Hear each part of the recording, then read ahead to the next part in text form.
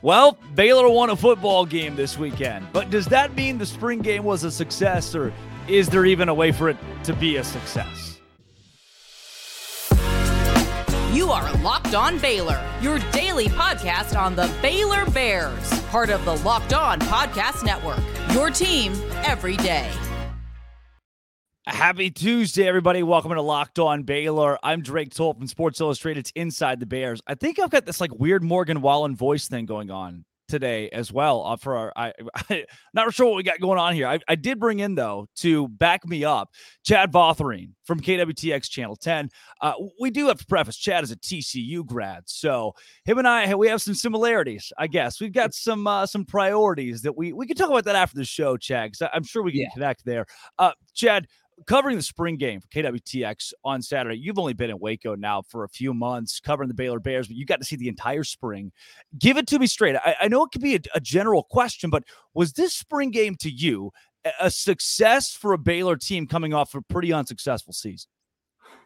Well, first of all, dude, Drake, so happy to be on this show. And to kind of keep it short, I don't know if you'd call it a success, really. I mean, the play calling was interesting. I know it's like a spring game. It's on TV. So maybe Aranda, maybe Grimes, everyone, they're not playing all their cards, showing their full hand, I guess. But, I don't know. I would have liked to see more deep throws. I would have liked to see, a little bit more mix up, it was too much play action maybe on the offensive side. I don't know. At the end of the day, is this a success?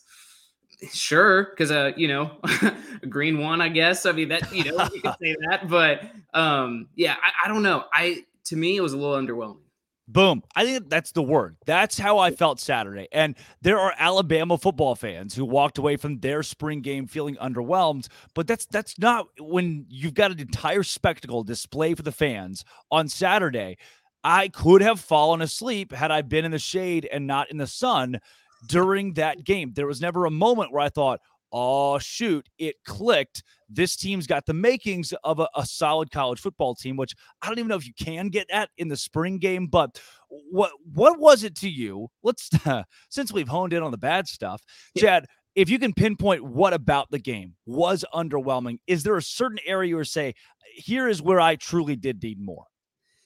Yeah, well, Drake, I mean, the biggest thing that everyone was looking at is, okay, who's going to get the starting QB? And, are we going to see, a little foreshadowing for the fall? But, I really didn't see anything that really told me either one of them is necessarily overpowering the other. And the main thing you want to look at, especially in these spring games, is are they going to air out the ball? I mean, yes, it's spring, and yes, they're not necessarily in full season form. They still have summer. They still have a couple weeks in the fall before the season starts. But you want to throw a couple deep balls, and the ones that they did throw, overthrown, couple underthrown balls. Did they even complete a pass in the air over 30 yards? I don't think so. Not in the air over 30 yards. Thank you, Monterey Baldwin, for the longest reception of the game that was caught behind the line of scrimmage. Exactly. Yeah. So that's what was underwhelming. I mean, if this is the quarterback game, the only story behind this game was who's going to be the starting quarterback. We didn't really see much of, I don't think we saw an indicator that they're ready to make a decision. Oh, and that's the weird thing, Chad, is that after this game where there wasn't a complete star at quarterback, Dave Aranda doubles down and says in the next week, we are going to name a starting quarterback, as the entire fan base for the second, maybe now at least, has screamed, please don't name a starting quarterback. Blake Shapen, Sawyer Robertson, RJ Martinez. Is there a guy to you that has even the slightest of edge? Because what I saw Saturday was RJ Martinez be the only guy who truly surprised me. No, I was happy to see RJ complete a couple of passes, get some reps in. He wasn't really in the conversation in these, in the spring for the most part. No one really knew of him at all, really. But if you really kind of break down the numbers, he honestly he passed the best eye test, in my opinion. I think he honestly looked the smoothest, and he's the most inexperienced out of all the three quarterbacks. But you probably have to give it a Shapen at the end of the day, just because he's been through the program so long, and Aranda knows him, and just kind of like what you were saying, Aranda, he in the press conference, he was very high on Blake Shapen. He talked a lot about how he commanded the huddle really well, better than he has in the last couple seasons. And so, maybe there are things we don't necessarily see on TV or from the sidelines. There are things that we could miss, but eye test on the field, I don't know. I don't think anyone really passed. I think it's kind of a C grade for everyone. I was right there. I did like the interactions between Sawyer and the offense. I thought that you could already tell the impact he has made in the locker room and that he's gotten to know these guys. Shapen through a touchdown pass and then grittied his way through the end zone, which I thought was an interesting, like a weirdly flashy thing for a guy who's 11 for 20 in your spring game to be doing. Yeah.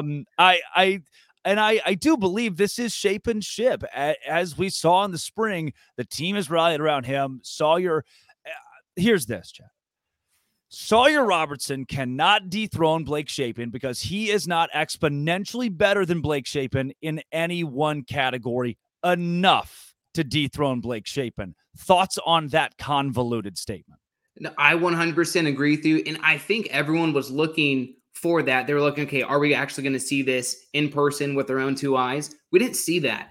And sure, you can't, the box score doesn't do it justice because that, that 65-yard, slant route from that touchdown that he did, that doesn't do anything. He really didn't throw the ball. He didn't throw the deep ball very well at all. And so, I mean, if you look at his tools, I think for his age and for the experience that he has coming in as a transfer to new place, I think, he adjusted really well. I think maturity wise, if he maybe gets some more reps, I think he has the character. I think he has what it takes in terms of just like hit himself. Sawyer Robertson being a great character guy, but athletically on the field, I didn't see it. Before we get into the good stuff, Chad, because we've started so dour on this Tuesday, the idea that Baylor's spring game was not a success, that seems like a poppy statement because you think, well, shoot, I bet the coaches took a lot away from this. And it was the same scrimmage they did the Saturday before, just add fans and double the media. That's literally what this was. But my idea of what a successful spring game would have been is a quarterback, two quarterbacks, step up and look the part. We did not see a Baylor quarterback, a green-clad quarterback, look the part on Saturday. And when that was I don't want to say the weakest position, but the one position you wanted the most out of and didn't get last fall, that's a really bad sign for your 6-7 Air Force drub football team going into a new era Big 12. That, to me, is why I can't label this spring game a success, and I'm glad you didn't either.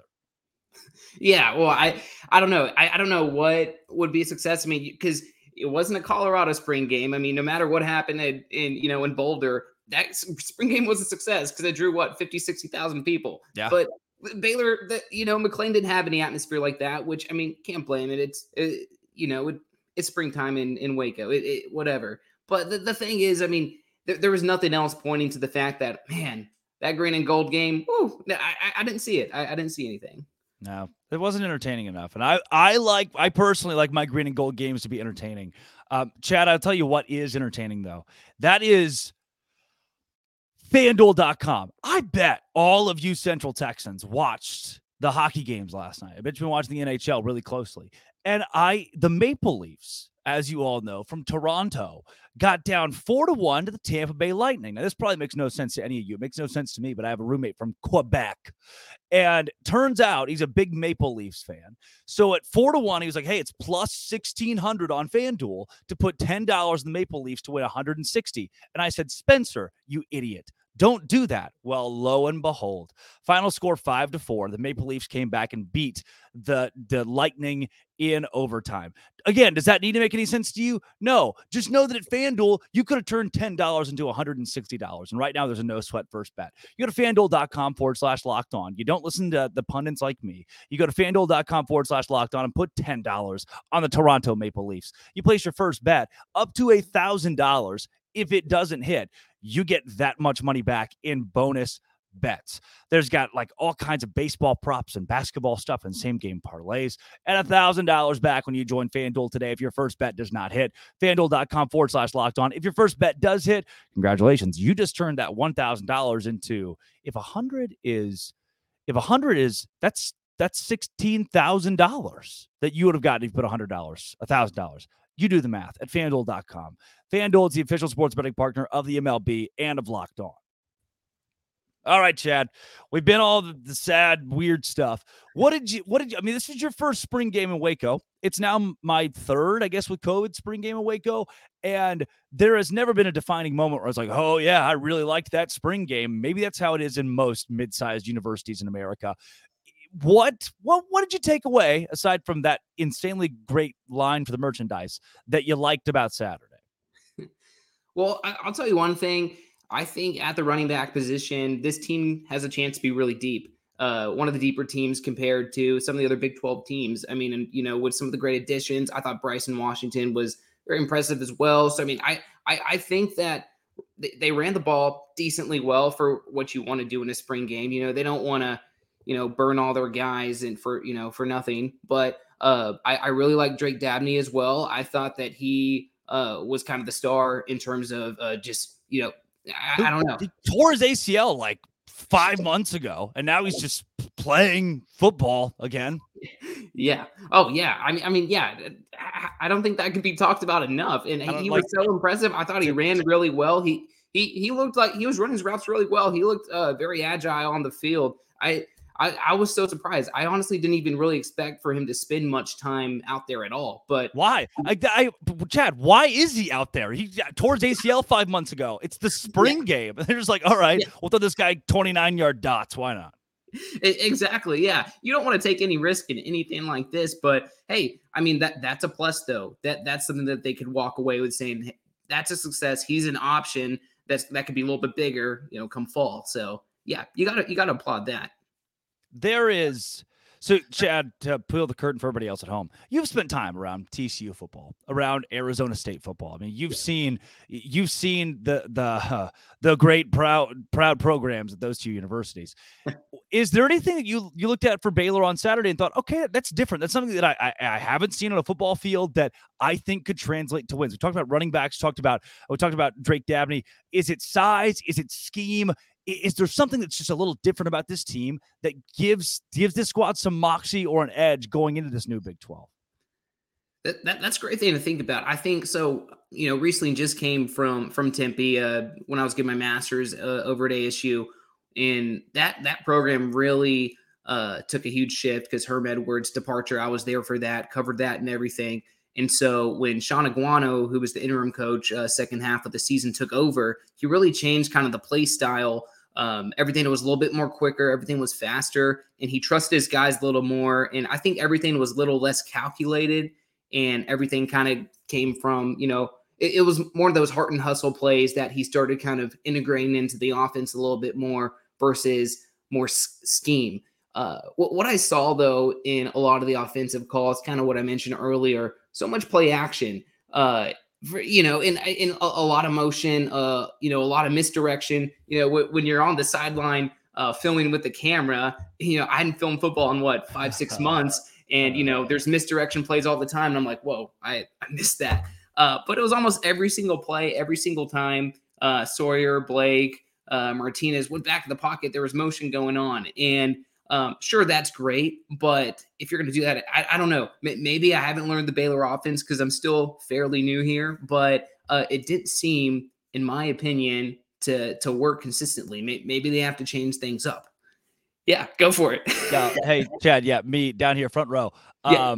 Drake Toltz, Locked On Baylor. Yeah. Chad, here's just want to throw this idea out there. When you're doing play action with a quarterback, and said quarterback is versatile running the football, that seems like an advantageous thing to do for your offense. Chad, let me ask you, if you're doing the play action with a quarterback who's not very good at running the football, does that seem like if you were a defensive coordinator that you would be tripped up by that very often, Chad? Yeah. Scratch my head on that one. Probably not. I don't know. I don't know. I don't know what they were going for. I don't know. Do you think you were a little confused with, is this? Well, I wasn't confused because I knew the quarterback was never going to run the ball. So right. I felt actually pretty sure of what was going to happen every play. Yes, exactly. I think we've come to the same conclusion. it was repetitive. It was a pretty repetitive play calling style. No down the field shots. Everything was little screen passes or 2-yard slants towards the middle, which can be good and they can be used right. But you saw it. There were multiple times because the crazy scoring and the crazy penalties in the spring games, which, by the way, a lot more penalties than I was expecting. So many spring game. Yeah, in the spring game. There were multiple calls. I remember 3rd and 21, 4th and 19, and they do a 2-yard settle route right next to the sideline. What is that going to do? What are you doing? And there's nothing to lose. They didn't kick any field goals, but like 1 or 2. So it's like, just freaking throw the ball down the middle, 15 yards, and see what happens. Trust your guys. Yeah, if it's picked off, why not? I mean, give the green team or the gold team 2 points. Who cares? Yeah. Random score. I thought the random scoring system. So I had dinner with Jeff Grimes on Sunday, and I made it a point to not ask him about the spring game. I just was like, Jeff, great spring game. And the first thing he says was, wasn't that scoring thing weird? So I was like, yes, Jeff, it was. He asked me, he's like, did that make sense to you? And I was like, I'm gonna be honest with you. No, it didn't. Yeah. But the PA guy would be like, yeah, add 2 points to the said teams. Like, all right, sweet. Let's just add 2 points then. Oh, yeah. No, and like when I was cutting highlights and stuff for our show, I was like, I'm not even going to attempt to learn this. So I couldn't even tell you there's no reason. It made no sense. No. But all of this, we have slandered parts of the offense that probably deserve to be slandered. We have gone through guys who stepped up and played well, the running backs, the Drake Dabneys of the team. Defensively, we haven't gotten to that. And the spring game, in my experience, has not been built around the defense usually. This one felt more that way because of the scoring system, but it was still tough to deduce as a fan or an analyst because the scoring just was weird and funky. Did you see much from the defense that you really liked or something you were shocked by, impressed by? I would say they read plays well, which, I mean, sure, they're playing the same team for 4 or 5 weeks. They're playing the same offense. They've seen them the entire time. And multiple players mentioned that after the game. But at the same time, I mean, I saw maturity still. We saw younger guys step up. And so, I don't think it was, I think at the end of the day, not a bad defensive performance at all. And that's really all you can kind of hang your head high on. And, that's nothing to complain about. But the defense definitely has room to grow. They have a lot to learn. And but we'll see what happens. I feel like this Baylor defense was so sneaky because when I was kind of doing some prep and looking at some things, I believe they had the second best secondary in the conference last season in terms of yards given up, if I'm not mistaken. And so that's they're not a broken record at all. They don't have broken pieces necessarily. I mean, they have the tools, but if they're going to execute it, they need help from both sides of the ball. So, yeah. I do see a reinvigoration with the defense with Matt Pallage at DC and the energy the guys have brought to the field. What did you see? Energy, effort, even coaches getting into it wise from field level on Saturday where you were? Oh yeah. Well, I was looking at Pallage a lot, and I mean, he brings that extra factor, that energy, that encouragement. I think players love him in every single media availability, talking to the secondary guys, the safeties, linebackers. This past Friday, we all asked him about Pallage, and they said the same thing. They are so happy he's in Waco, he's back. And he obviously learned so much, especially with Dillingham and everything. I guarantee you, he is coming in with so much more knowledge than he did when he was previously here. And so they love him. I mean, and that's what you want to see. He's still getting back into the system and everything, but that's a win. That's a win that he's back here. It's a win. And I saw more energy. I saw more hustle from a defense than expected. And the defense, if they were two separate teams, let's say it was a different school, you'd say this defensive team is Baylor. Like, wow, this team actually enjoys playing with each other more than the offense. That's what you see from the field level. You see that the defense they were just more in tune with each other. And clearly, that's the conclusion you would probably come to as well. But yeah, not bad. That's big. I love it. That's what you needed more of that last year. And you have more transfers defensively too. So to see a cohesiveness there is big. Chad, the before we get you out of here, Dave Aranda has some of the more interesting press conferences of any coach in America. As slow as they can be from time to time, they were once much, much slower, by the way, his first couple of years. What are your thoughts early on, your first couple of months in spring ball being around Dave and his program? He's very methodical, and when he speaks, he really takes time. It's like you could ask him, "Hey, Dave, how you doing?" Yeah. He's gonna appreciate the question, by the way. He's gonna say he appreciates the question. Oh yeah. I think he's very nice. I haven't personally had the chance to shake his hand, meet him yet, but he seems like a very nice guy. And but yeah, he's a thinker, and that can hurt you and help you. But because sometimes when you're in these situations, you just got to not think.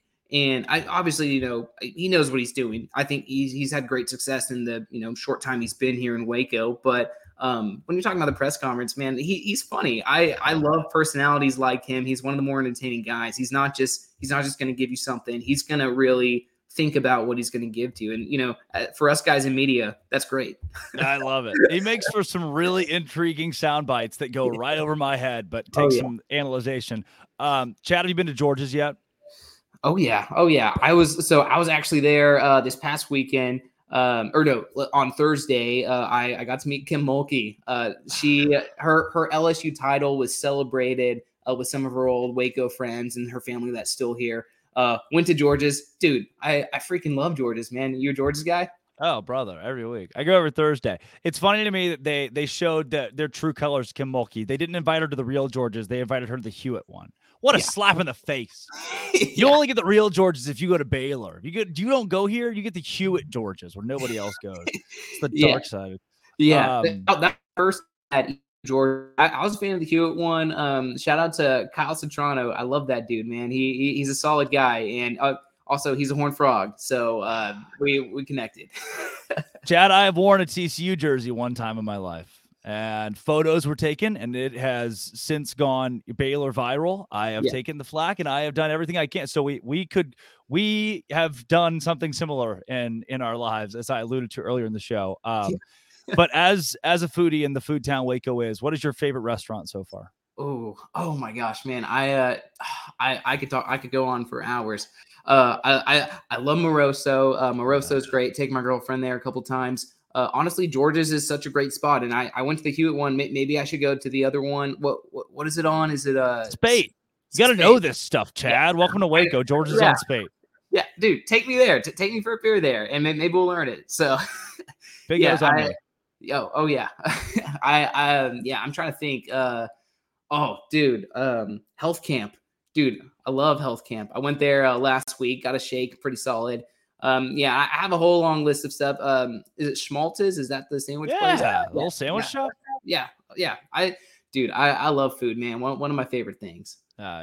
Waco is a great spot for it, Chad. Glad to have you here at KWTX as well.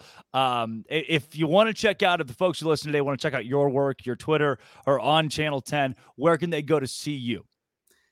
Oh, yeah. Right under my name right here, at Chad Votherine. Rhymes with tangerine. But dude, you nailed the pronunciation, by the way. I applaud you on that. Check out the KWTX app, our website. And for sports on Channel 10, we're usually on at 6 o'clock and 10 o'clock every night. I'm anchoring the weekends. So, I'm there almost every night. I love it. For those that listen today, thank you for making Locked On Baylor your first listen every single day. Go drop a follow for Chad and come back tomorrow as we continue to break down the Baylor spring game, the quarterback battle, and Jalen Bridges, the fifth and final starter for Baylor basketball, is gone. And I think he's going to stay in the NBA. All that and more on Locked On. Thanks again for making your first listen every single day. Baylor.